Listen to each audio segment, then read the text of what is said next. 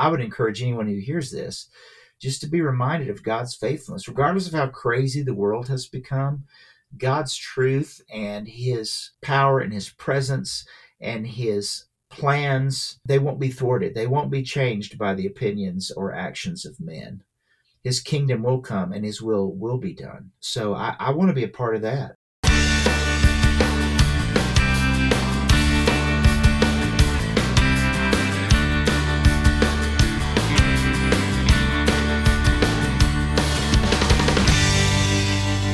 Welcome to the Christian Music Archive Podcast, conversations about Christ, community, and music.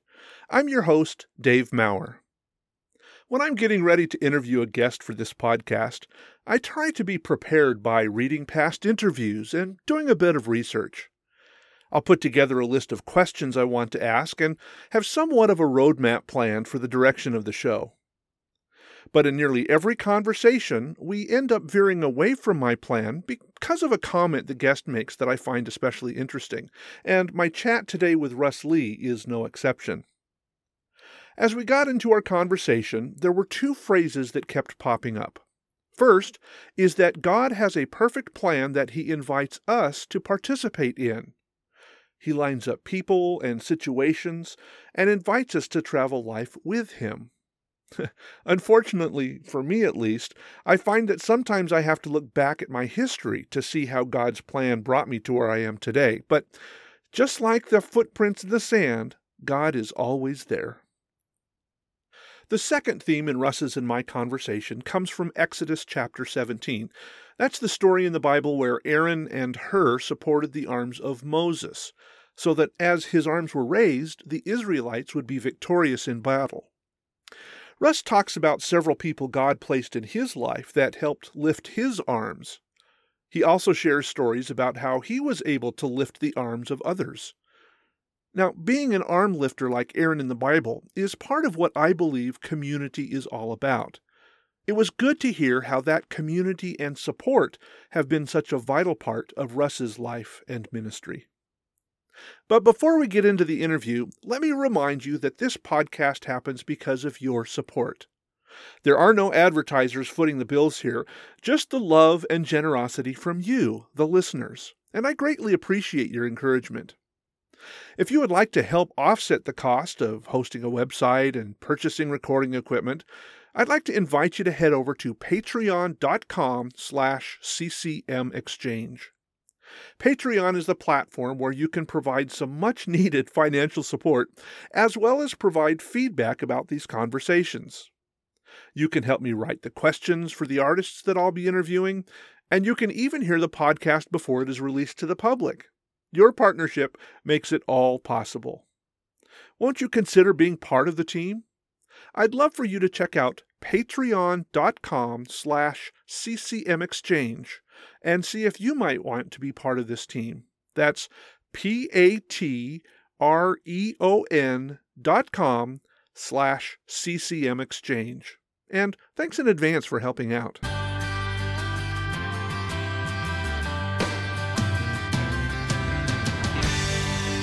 Well, I'd like to welcome to the podcast today Russ Lee. And for those of you who know Russ, you know he's been part of the groups Truth and New Song, as well as having a substantial solo career of his own. So it's going to be good to catch up with Russ and hear what he's up to these days. Hey, it's nice to talk to you, Dave. Thanks for having me on. I did a little bit of prep before we started here and realized that you started doing music when you were probably in junior high, high school, something like that? Yeah, actually, I did. I started playing guitar when I was 8 years old and singing. My dad and mom were both musicians and singers, and so my dad bought me my first guitar when I was 8 years old, and I started learning to play guitar and sing some of those good East Tennessee mountain songs, if you will. And then so I could just continue to do that and my love for music began to grow at that point, obviously. And I began to really take an interest in it. I kind of took to it, if you will. I was better at that than I was a lot of other things. And so I spent a lot of time doing that. Yeah. But then when I got to middle school, I started playing the trumpet because I was always, for some reason, infatuated with the trumpet. So when I joined middle school, when I went to middle school, I joined the band and I started playing the trumpet. And then when I was in ninth grade, I started in marching band. And, by that, at that time, I was taking some piano lessons. I'd learned some theory because everything I had learned before was just by ear. So Sure. Yeah. I've kind of learned how to play instruments, if you will, both by ear and technically from taking lessons from, my mom would see that if I had somewhat of an aptitude for something, she would get me a few lessons, Okay. so that I could kind of get started, if you will. So Yeah. so I ended up, because of that, I ended up playing piano and guitar and then trumpet and several other little instruments, just out of interest really in music, just wanting to make music. And so never knowing that was really the Lord going ahead of me, preparing me Yeah. for what he had in mind for me to do. Well, I knew I liked you for a reason. I've been a trumpet player for close on 40, 50 years now, so I knew I liked you for a reason. Well, I appreciate that. Well, I didn't know that trumpet. I kind of got away from it a little bit. Obviously, I play some now with New Song, and I Right. played, and I played some before in other bands, but I got away from it for a little while because I couldn't figure out how to play trumpet and sing at the same time. So I guess if you could figure that out, Phil Driscoll was pretty good at it, Yeah. singing and playing trumpet, but it always hurt my throat. So I couldn't do a lot of both at any given time. But I loved the trumpet, and it really kept me grounded. It was really my band director in junior high and high school that really kept an eye on me and really kept me out of a lot of trouble. He was a great Christian guy, and when I went through some, tumultuous times, as you probably know, Right. but my band director really kind of stepped in and became like a mentor to me, and encouraged me musically, pushed me out of the nest, if you will. So when I was in high school, I was not only in leadership in the band, but I also spent a summer traveling overseas with the All United States Marching Band, Oh, very and cool. I got to tour most of Western Europe with some other high school students. We went to Shenandoah Music Conservatory and worked on a show for about 2 weeks. Learned our music, went to Shenandoah Conservatory, and then flew to Europe. So, Oh, wow. I think my band director saw that my world was small and I was in trouble, and I really felt like he's the guy that pushed me and said, "You can do this. You should do this." And so I have a great debt of gratitude to him because it kind of opened my eyes to a lot of things, but to the world in particular. Yeah. And I began to see that there's a lot of possibilities if you take a step of what I would say then was a risk, but now I would say Yeah. it is a total step of faith. Yeah, it's interesting how God puts people in our paths ahead of time that we may look back on and go, "Oh, I see why you were there." Yeah. Oh, absolutely. Well, so you Absolutely. kind of alluded to it a couple of times. You said that your band director, kind of helped keep you out of trouble. Do you wanna go into what that trouble was? Well, sure. I mean, there are a lot of people who come from broken homes and from difficult situations, and my upbringing was no different. I had parents that loved us. I was the oldest of four kids. My parents really loved us, but my mother suffered from a severe bipolar Mm. mental disorder, and my mother, and this was the late 60s and early 1970s. They really didn't know what to do with her. So she had to go through all those things like being institutionalized and shock therapy and all of Oh, that wow.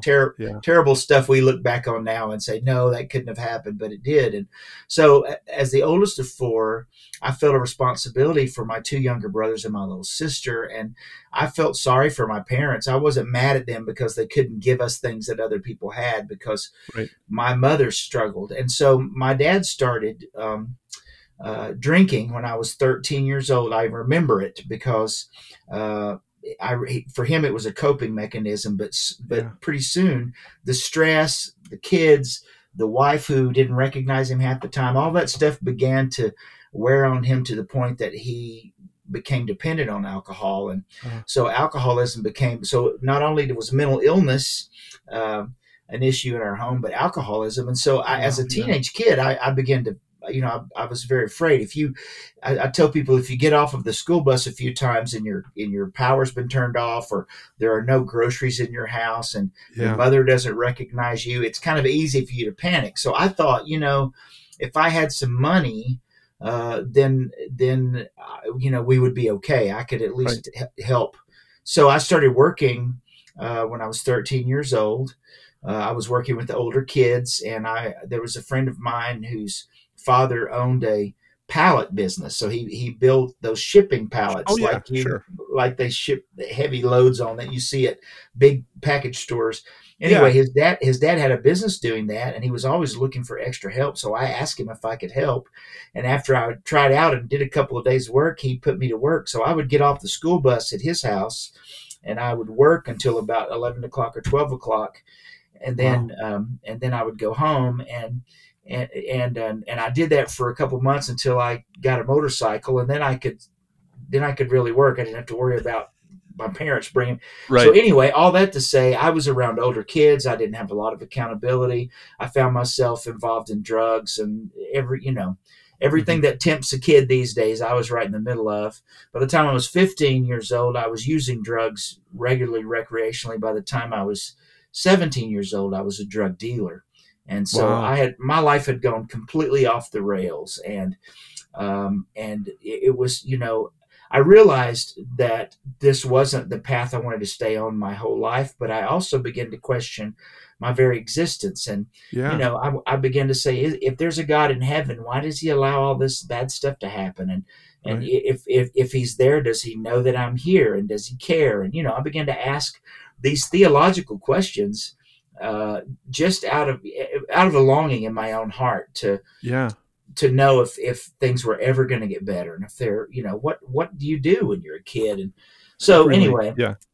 long story longer, I really got to the point where I was at the end of my rope, and I'll never forget the night, my breaking point, because I was riding home. I'd been playing guitar in a bar band for drinks, and it was kind of a little place where I was peddling drugs, Oh, and, okay.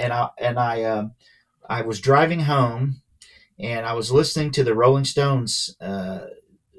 It was actually, there weren't CDs at this time, but I Right. was listening. I was listening to the Rolling Stones sing "I Can't Get No Satisfaction," and I thought, man, that's Yeah. what I'm looking for. I wonder how you get satisfaction. Like, Right. is there even a thing called satisfaction? I was just, it was so funny because I tell people now, looking back, if God can speak to Balaam through a donkey, he can certainly speak to me through the Rolling Stones. And Yeah. and and, it, and this longing in my heart to really know why I was here, it became so pronounced. And so that night in my car, I broke down. I said, there has to be more than this, and Right. there has to be a reason that people are here. I mean, I really became accidentally, desperately philosophical, And Yeah. so that night in my car, I prayed an honest prayer. I really, as an adult, had not really done that. I didn't know what to think about all that, Even though I grew up in a Christian community, Right. I grew up in a broken family, and so I didn't know if religion was a crutch, if it was just, I didn't know I would know if it was who it was for.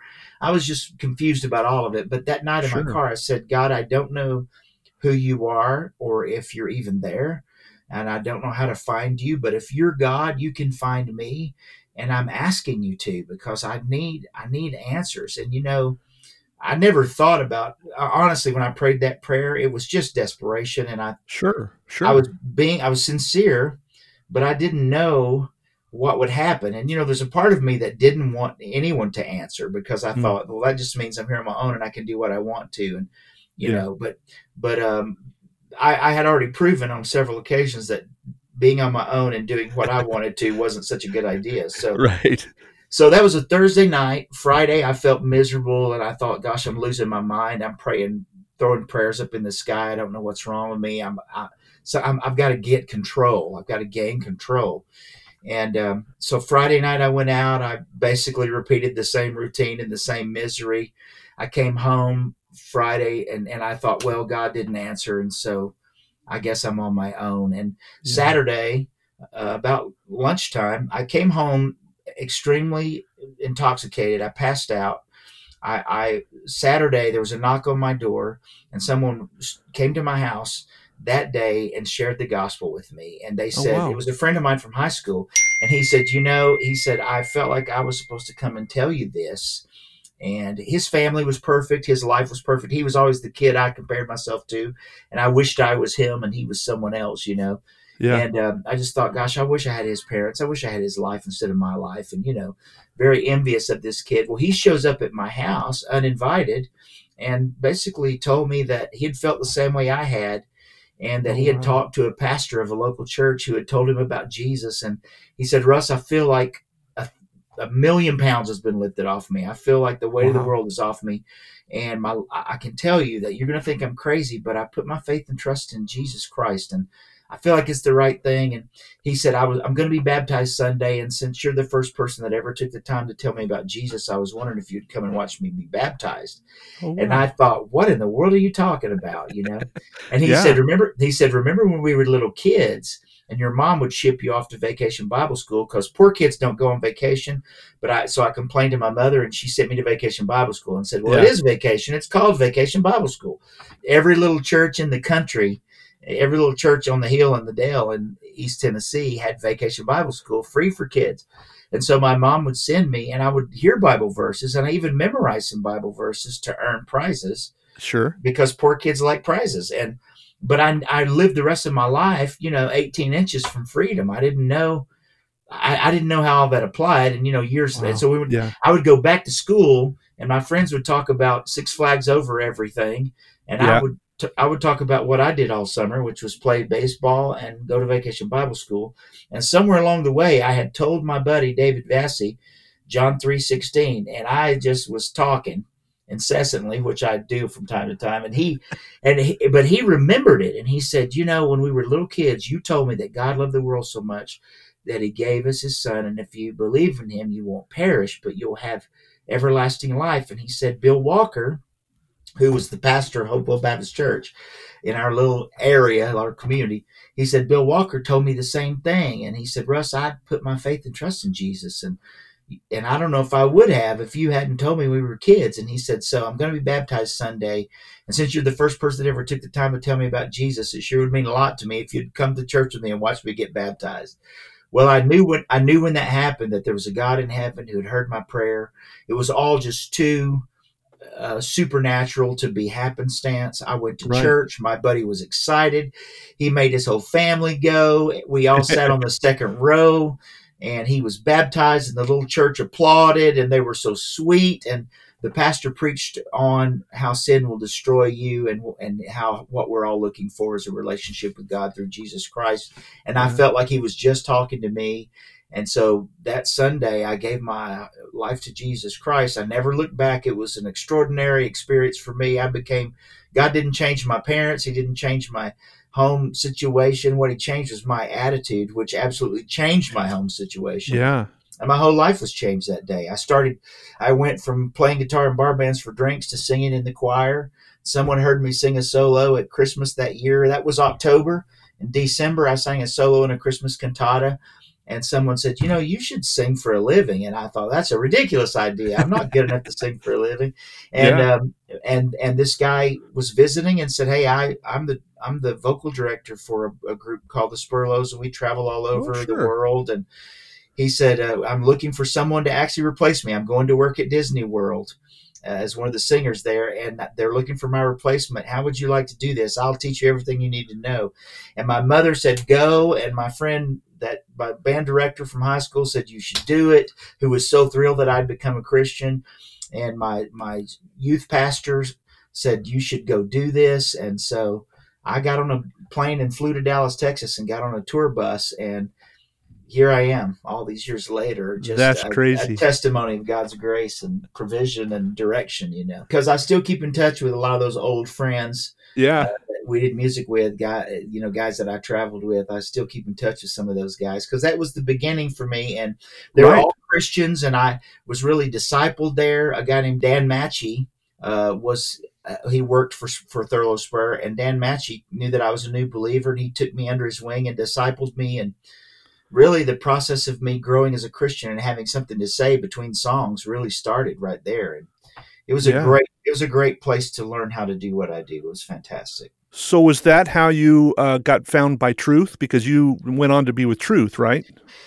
Well, I traveled with the Spurlows. I got married to a girl who was working well, she was working for the Kissimmee St. Cloud Convention and Visitors Bureau, which was the tour and travel group that promoted all of the Central Florida attractions. We were Okay. doing a 2-week tour across Canada, and we were the music, and she was there promoting Florida, and I met her, and we became friends, and then we fell in love, and I got off the road, and and then meantime I had learned that her parents had retired of all things. Her parents, she grew up in Miami, Florida. Her parents had retired to Charlotte, North Carolina, because Sure. her sister was there, her older sister, and their only at that point their only grandson, and so they moved to Charlotte, North Carolina. And we really felt that they were not believers, and we really felt like we should go really serve them and share the gospel with them. And so we were young and newlyweds, and we didn't really have anything keeping us in Florida Right. per se that was that important. And so we moved to Charlotte, North Carolina, and I entered us. My wife actually entered me in a singing contest. I plugged into a little church and was doing youth ministry and singing in the choir, and I'd gotten off the road for a little bit because we were newlyweds, and Yeah. my wife got a job working in computers at PTL of all places, Oh, really? and they had a talent search, and my wife entered me in that talent search, and the talent search went debunk, but someone who was over the music at that time heard my demo, and they called Okay. me and said, "Hey, we're putting together a group to do prison ministry, to really be musical ambassadors to Charlotte, to provide music in the park and on the grounds, and we heard your demo." So I ended up being the vocal director because of my experience. I Okay. ended up Yeah. being the vocal director of a group called the Celebration Singers. So add that little caveat. I was at the PTL.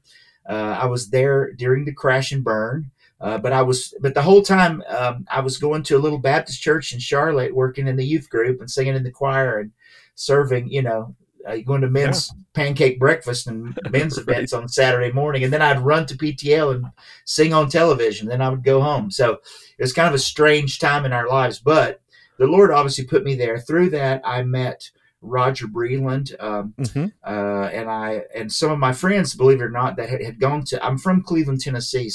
One of my good friends was a guy named Mark Harris that you are Oh, familiar with. sure. Yeah. From For Him. Yeah, Mark was in college when I got saved. One of my influences said, "Hey, you need some Christian friends." Well, I hung out with some guys that were Christians that were awesome from Lee College, and through them I met Mark Harris, and we became friends, and we became great friends. And Mark at that time was in truth, and so we reconnected at PTL, and he told Roger Breland about me, and Roger heard me sing and began to pursue me, because the For Him guys were forming, and Okay. Yeah. the guys from Truth, Andy, Mark, and Marty and Kurt, they were getting ready to leave, and so Roger Breland called me and said, "Hey, I want you to pray about being a part of this." And so that's how I became part of Truth. And then while I was with Truth, I recorded a song called "Living Life Upside Down," Right. and another song called "If You Could See Me Now," that Eddie Carswell of New Song heard, Hmm. and Eddie Middleton, one of the original New Song guys, was leaving. And so when I got off the road with Truth, Eddie Carswell called me and said, "Man, I love your voice. I would love for you to talk to you about being part of New Song. We want to turn this 4-man vocal group into a band, and we Okay. would love for you to be a part of it." And so that was kind of the Lord going ahead of me, just putting me in the right place with the right people. And, that's really the strange history. Well, you happen to know somebody who knew somebody, and you happen to have a connection because of this or that. It wasn't happenstance at all, was it? It was the Lord really paving the way for where you were going. Well, the Bible says the steps of a righteous man are ordered by the Lord.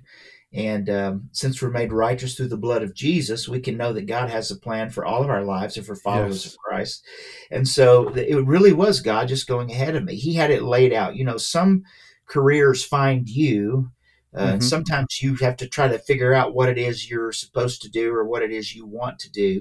But I really never did that because the Lord continued to open doors and begin to show us that it was Him.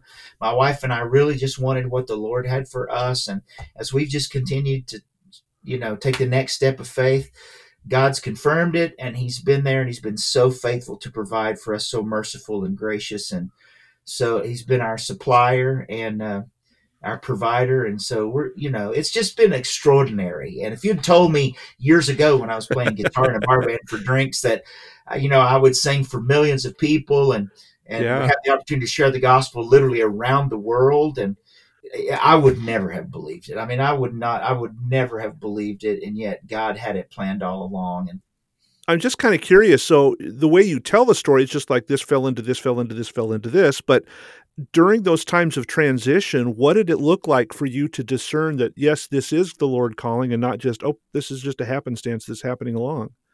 well, to be honest, I said this was my fleece, if you will. I said, Lord, if you want me, like when I joined Truth, for instance, I said, Lord, if this is what you want me to do, um, then well, let me back up. I was in Charlotte, North Carolina, managing a veterinary pharmaceutical supply warehouse. I was peddling doggy drugs. I had gone from the illegal stuff to the legal stuff, and I was in this warehouse, and I got a phone call, and this guy said, "Hey, this is Ernie Frierson," and and Ernie was a fantastic vocalist himself, but he was a producer at PTL. He was a musical producer for stuff for events on the grounds, Okay. And Yeah.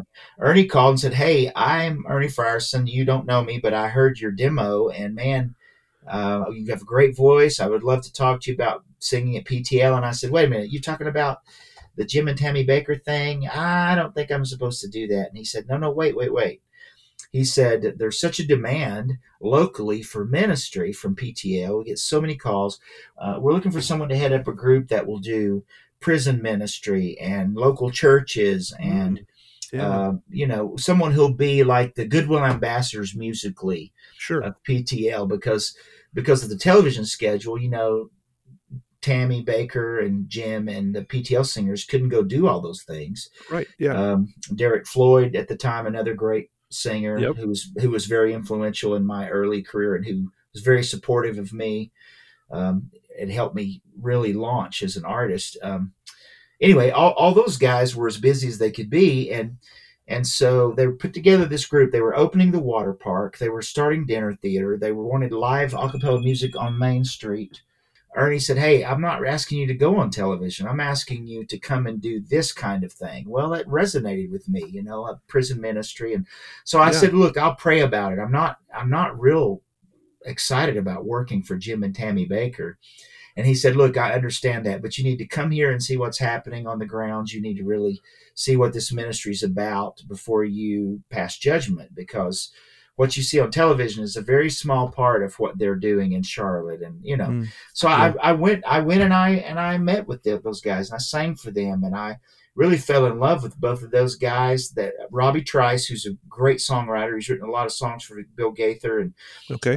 he wrote Alpha and Omega for Okay. Lulu Roman. That was a huge hit. Anyway, so those guys really became friends to me, lifelong friends, and invited me into this creative um, environment. And I was, don't forget, I'd gone from touring the world to peddling Right. dog drugs, and now I had this Yeah. opportunity to be creative again. And so it was really the Lord opening the door. One morning I was unlocking the warehouse, and God spoke to my heart and said, "I want you to go do this. This is Ah, important, and I need you to do it." And because I'd really been praying about it, my wife had been praying about it, and so I called my wife and said, I feel like the Lord wants me to go to work at PTL." She said, "I know. He's already told me. I'm just waiting on you." So, ah, and that's been the pattern, frankly. So that every time we've moved from that to truth, from truth to new song, from new song to solo years, and then adding back in new song in 2009. Every time I've made those transitions, I've really prayed and said, "Lord, I really want you to give Mary a peace about it." Because she is the greatest Christian I know, and I'm going to pray about it until I feel a real breakthrough and a release or a direction. because I believe that the fervent effectual prayers of the righteous availeth much. I believe in Right. prayer. I believe that Right. we serve a God who answers prayer. And he says, you have not because you ask not. And ask and you'll receive, seek and you'll find, knock and the door will be open to you. I believe scripture. I believe that God has good things for us and he has a will and a plan for us. And Yeah. so I've just, our prayer's always been, Lord, what is that? What is that you have for us? And then, Lord, help us to be obedient. And because we know you'll do the rest. Some of that's been really difficult, but it's always been God leading us, and our strength and confidence and our ability to walk through a lot of different seasons has really been that God put us here. Yeah. And we can trust him. He's a loving father. And this is not just about us. It's about his kingdom and what he's doing on earth. And we get to be a part of it. We get to be a part of this. And that's extraordinary. So, Yeah. that gives you great confidence in what you're doing, even when you don't understand fully why you're doing it. You just know that God called you there. And the goal then becomes to be faithful on a daily basis.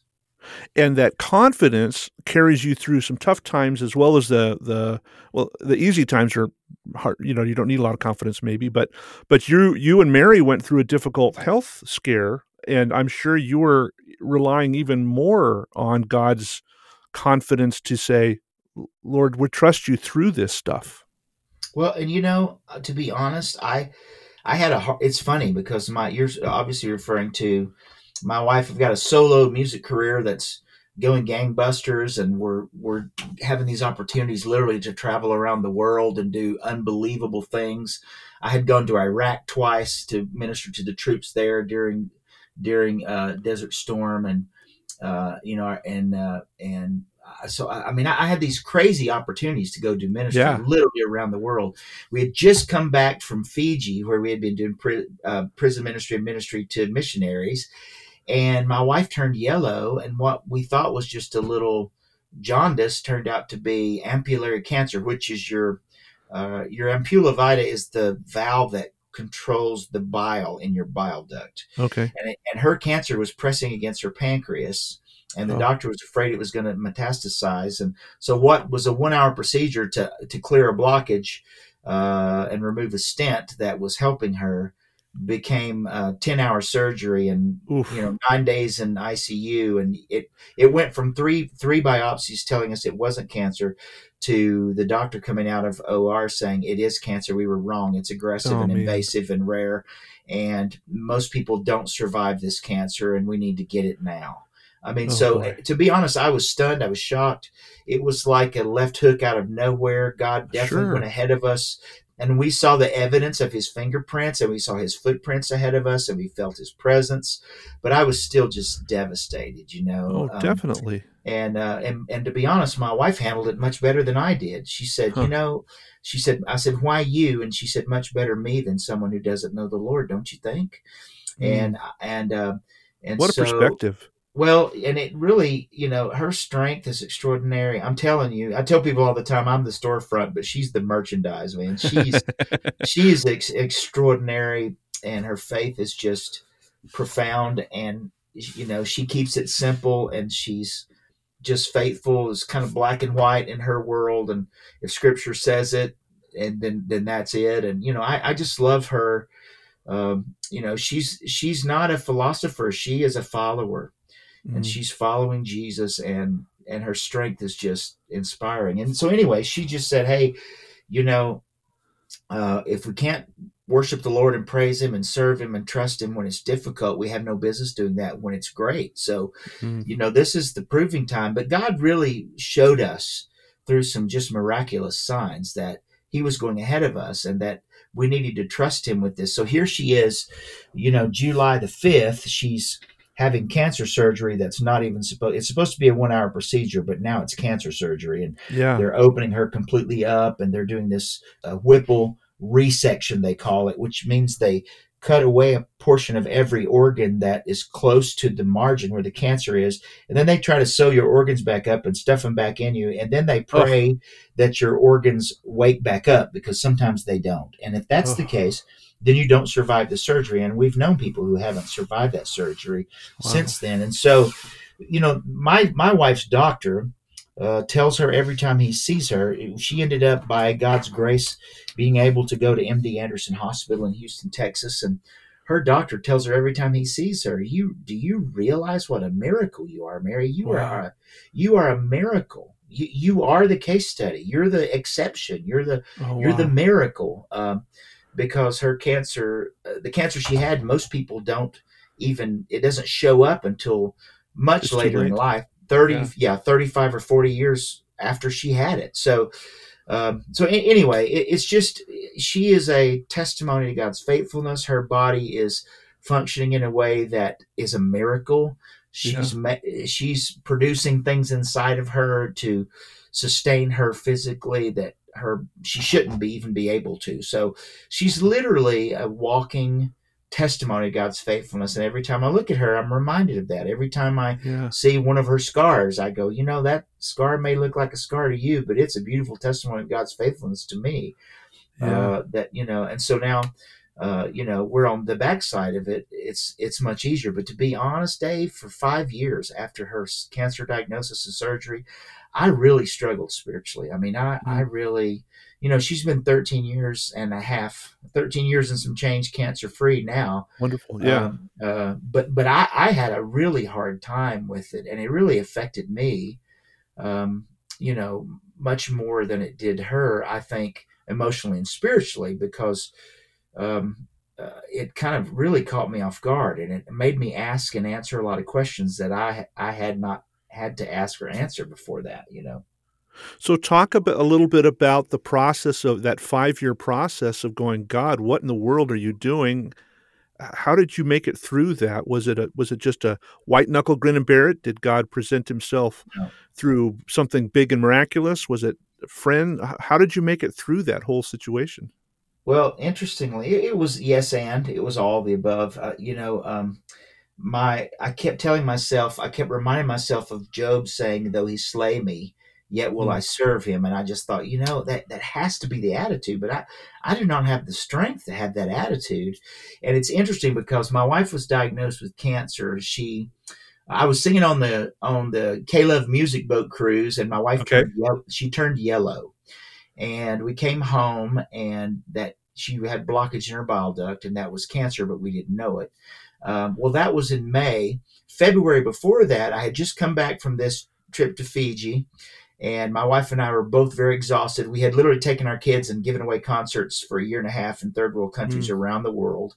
And we had traveled as a family. We had seen some extraordinary things. We had seen thousands of people come to Christ. We had built churches and schools and clinics. And I mean, we had been Right. involved in some extraordinary stuff with World Vision and Reach Beyond Ministries and the International Mission Board of the Southern Baptist Convention and I mean we international mission ministries from other denominations. I mean, we literally, it was a thing that God just put together. And Right. so we came back, we were pumped, but we were exhausted. And Exhausted. so Yeah.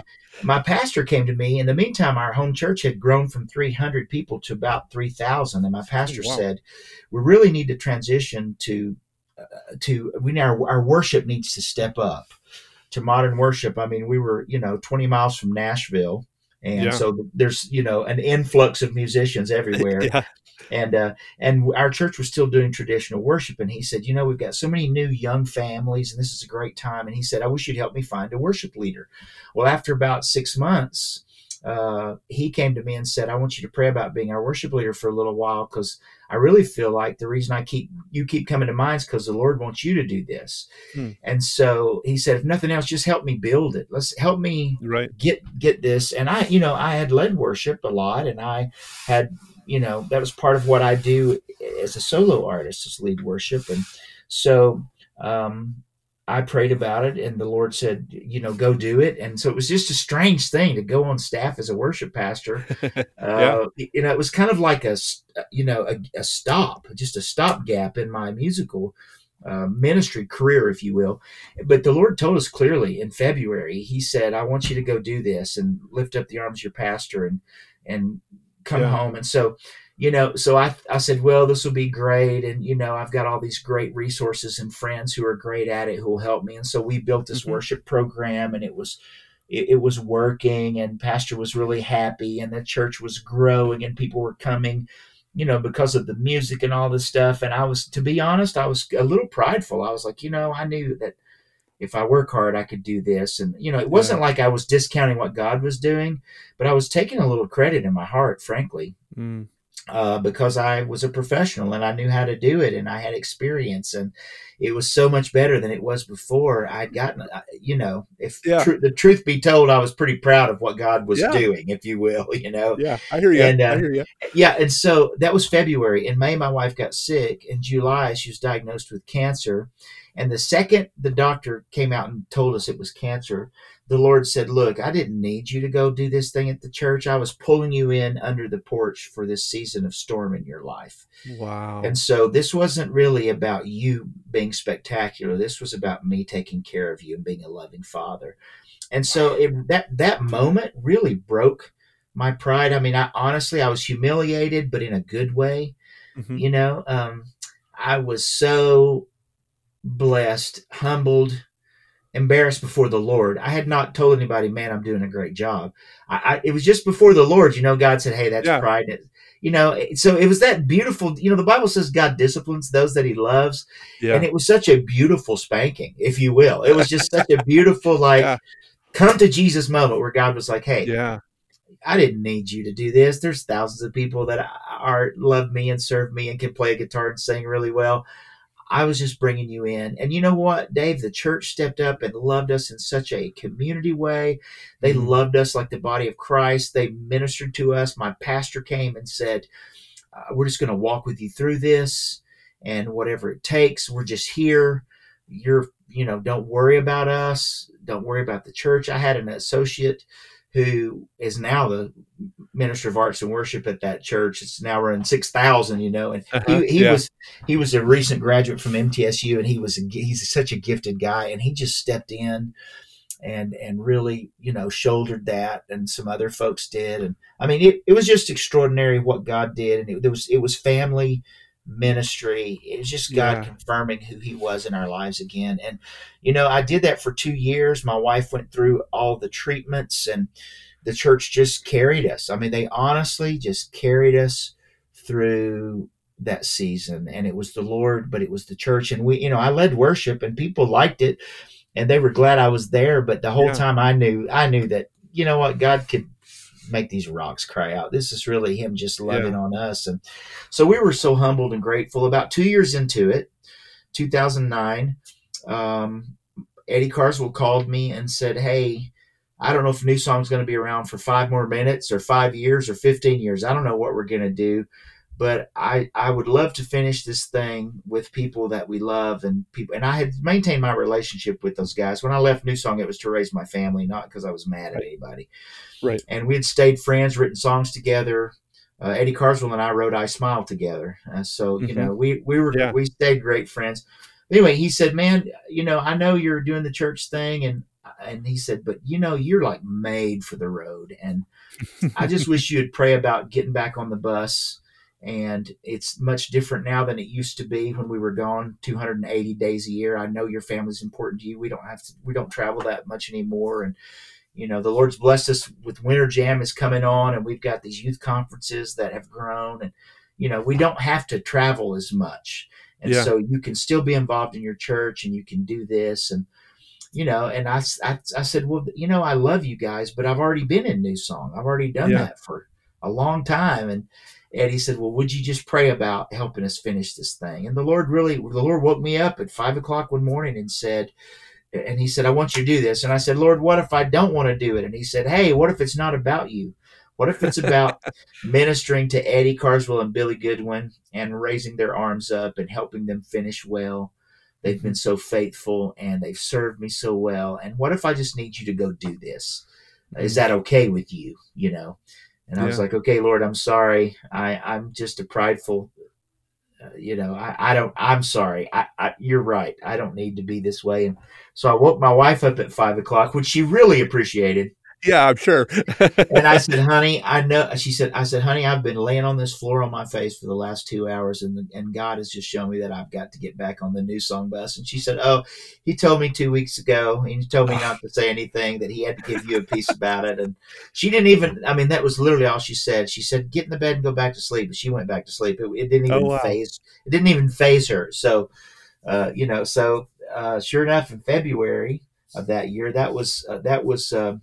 uh, toward the end of 2008, and Eddie Uh-huh. and I talked about it and talked about what that would look like. And and then in February, the first weekend in February 2009, I got back on the new song bus, and my wife Wow. was doing great. And my wife said, she said, you're doting over me, and the Lord has been so good to us and taken such good care of me. It's been 2 years since this cancer thing. I'm fine. Go do what you're called to do.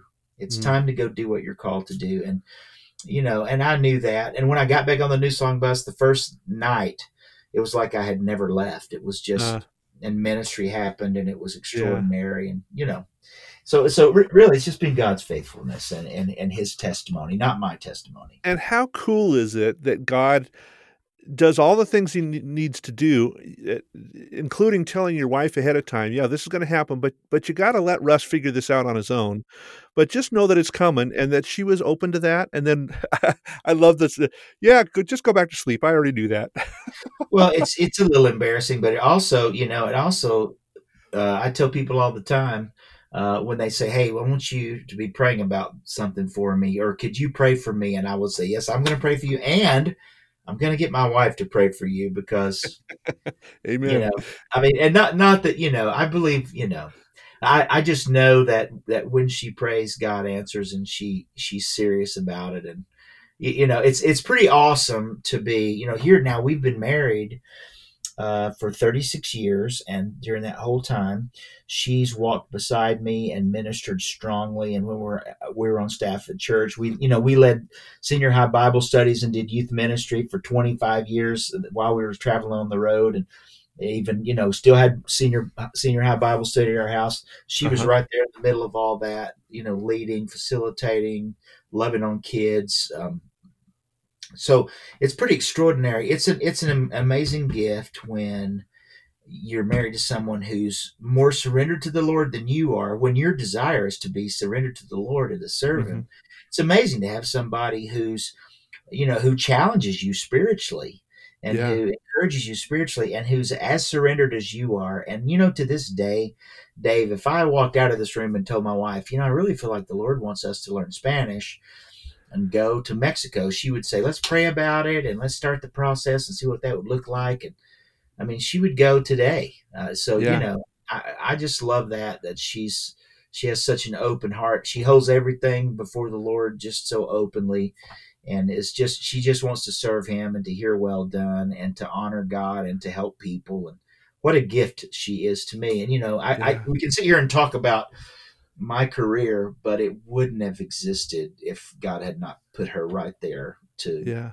to walk alongside me and to lift up my arms and to encourage me and to give me feedback and to tell me what not to wear sometimes and to you know Yeah. and to really challenge me spiritually. I'm so nice to be able to just come home and frankly just dump on her and say, I don't know why I'm feeling this way, but this is how I feel right now. I know this isn't the Jesus in me that feels this way. And to have her just pray and then, talk with me, process things, and, Yeah. pretty amazing. She's really the one you should be talking to. She's pretty extraordinary.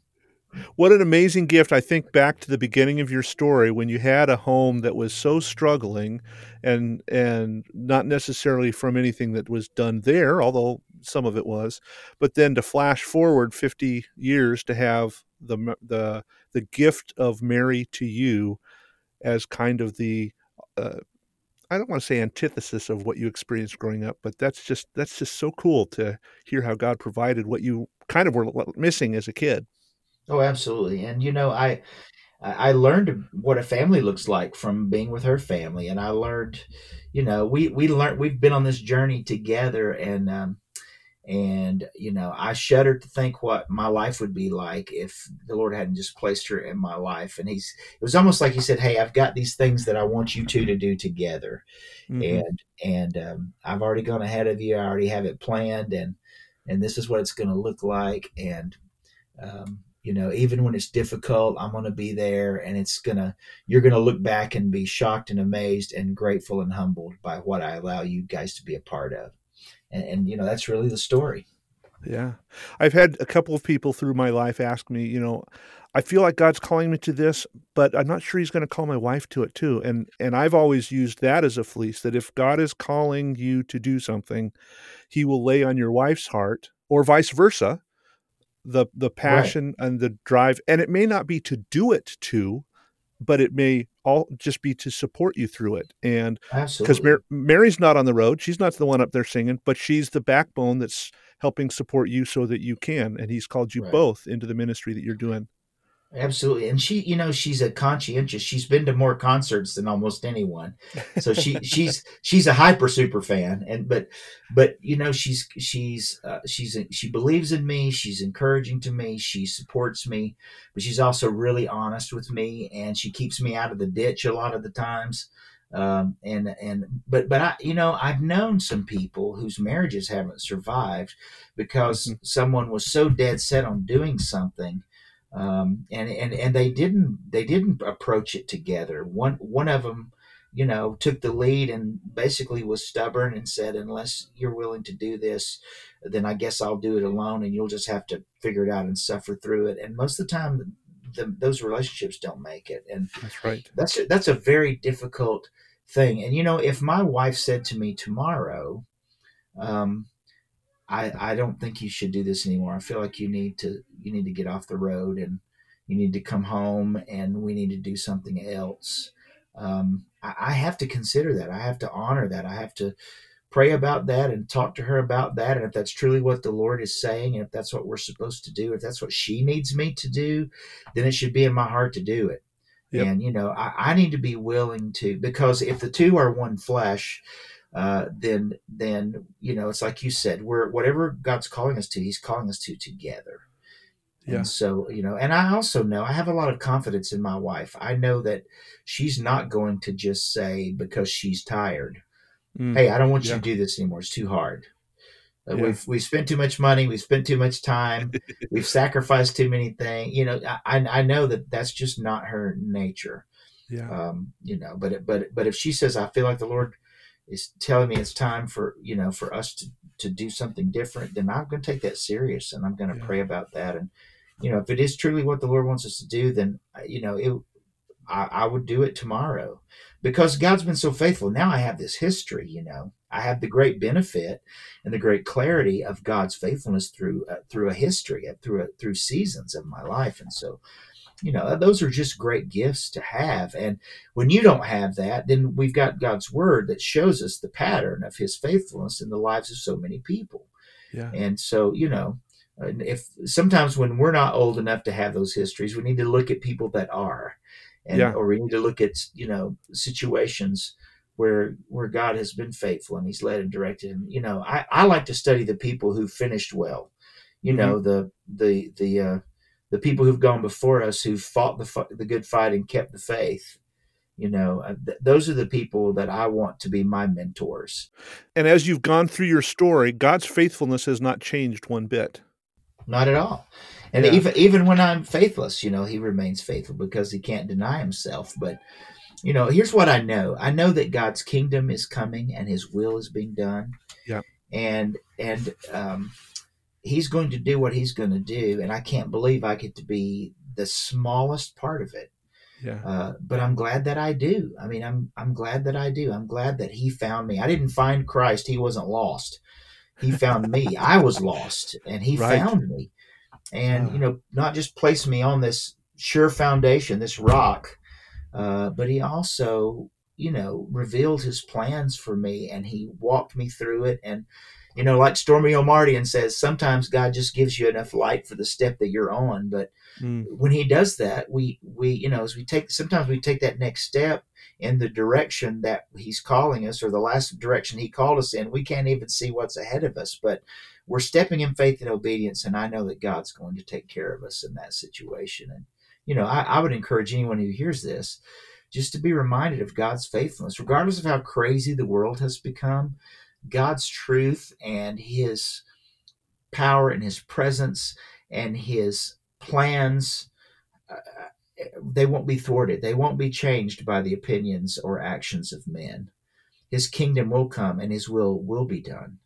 And so I want to be a part of that. I want to be on the winning side of that.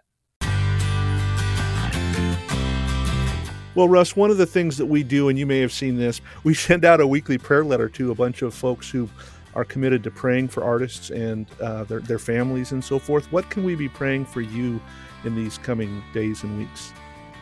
Well, I think, the obvious answer is, the way that COVID has changed the world has also changed the way that groups like New Song and artists like myself deliver ministry.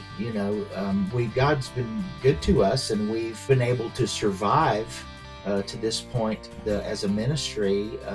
We're making plans. We're looking beyond this moment, and we don't want to sit back and let COVID dictate what we do or don't do. But at the same token, we have to be aware of what's happening around us, medically, culturally, socially. So we're trying to be sensitive to those things, but we also are trying to answer this call to ministry that God's placed in our lives. So how do we do that in this new setting in a way that honors God and fulfills the calling that God's placed on New Song and on myself and on this ministry? And, how do we do that? What does faithfulness moving forward really look like since normal has changed? It's that moment where you say, Lord, let your kingdom come and your will be done on earth as it is in heaven, and believe that that's going to happen. And Lord, wherever you lead, I'll go. Whatever it is you want me to do, I'll do that. God, just, if you direct our paths, lead us, we're going to be faithful to follow that leading as best we can, because we know that you're going to provide our strength, our direction, our resources, everything that we need to do that. So, Lord, our prayer is, Lord, what does faithfulness to your calling on our lives look like from this moment moving forward?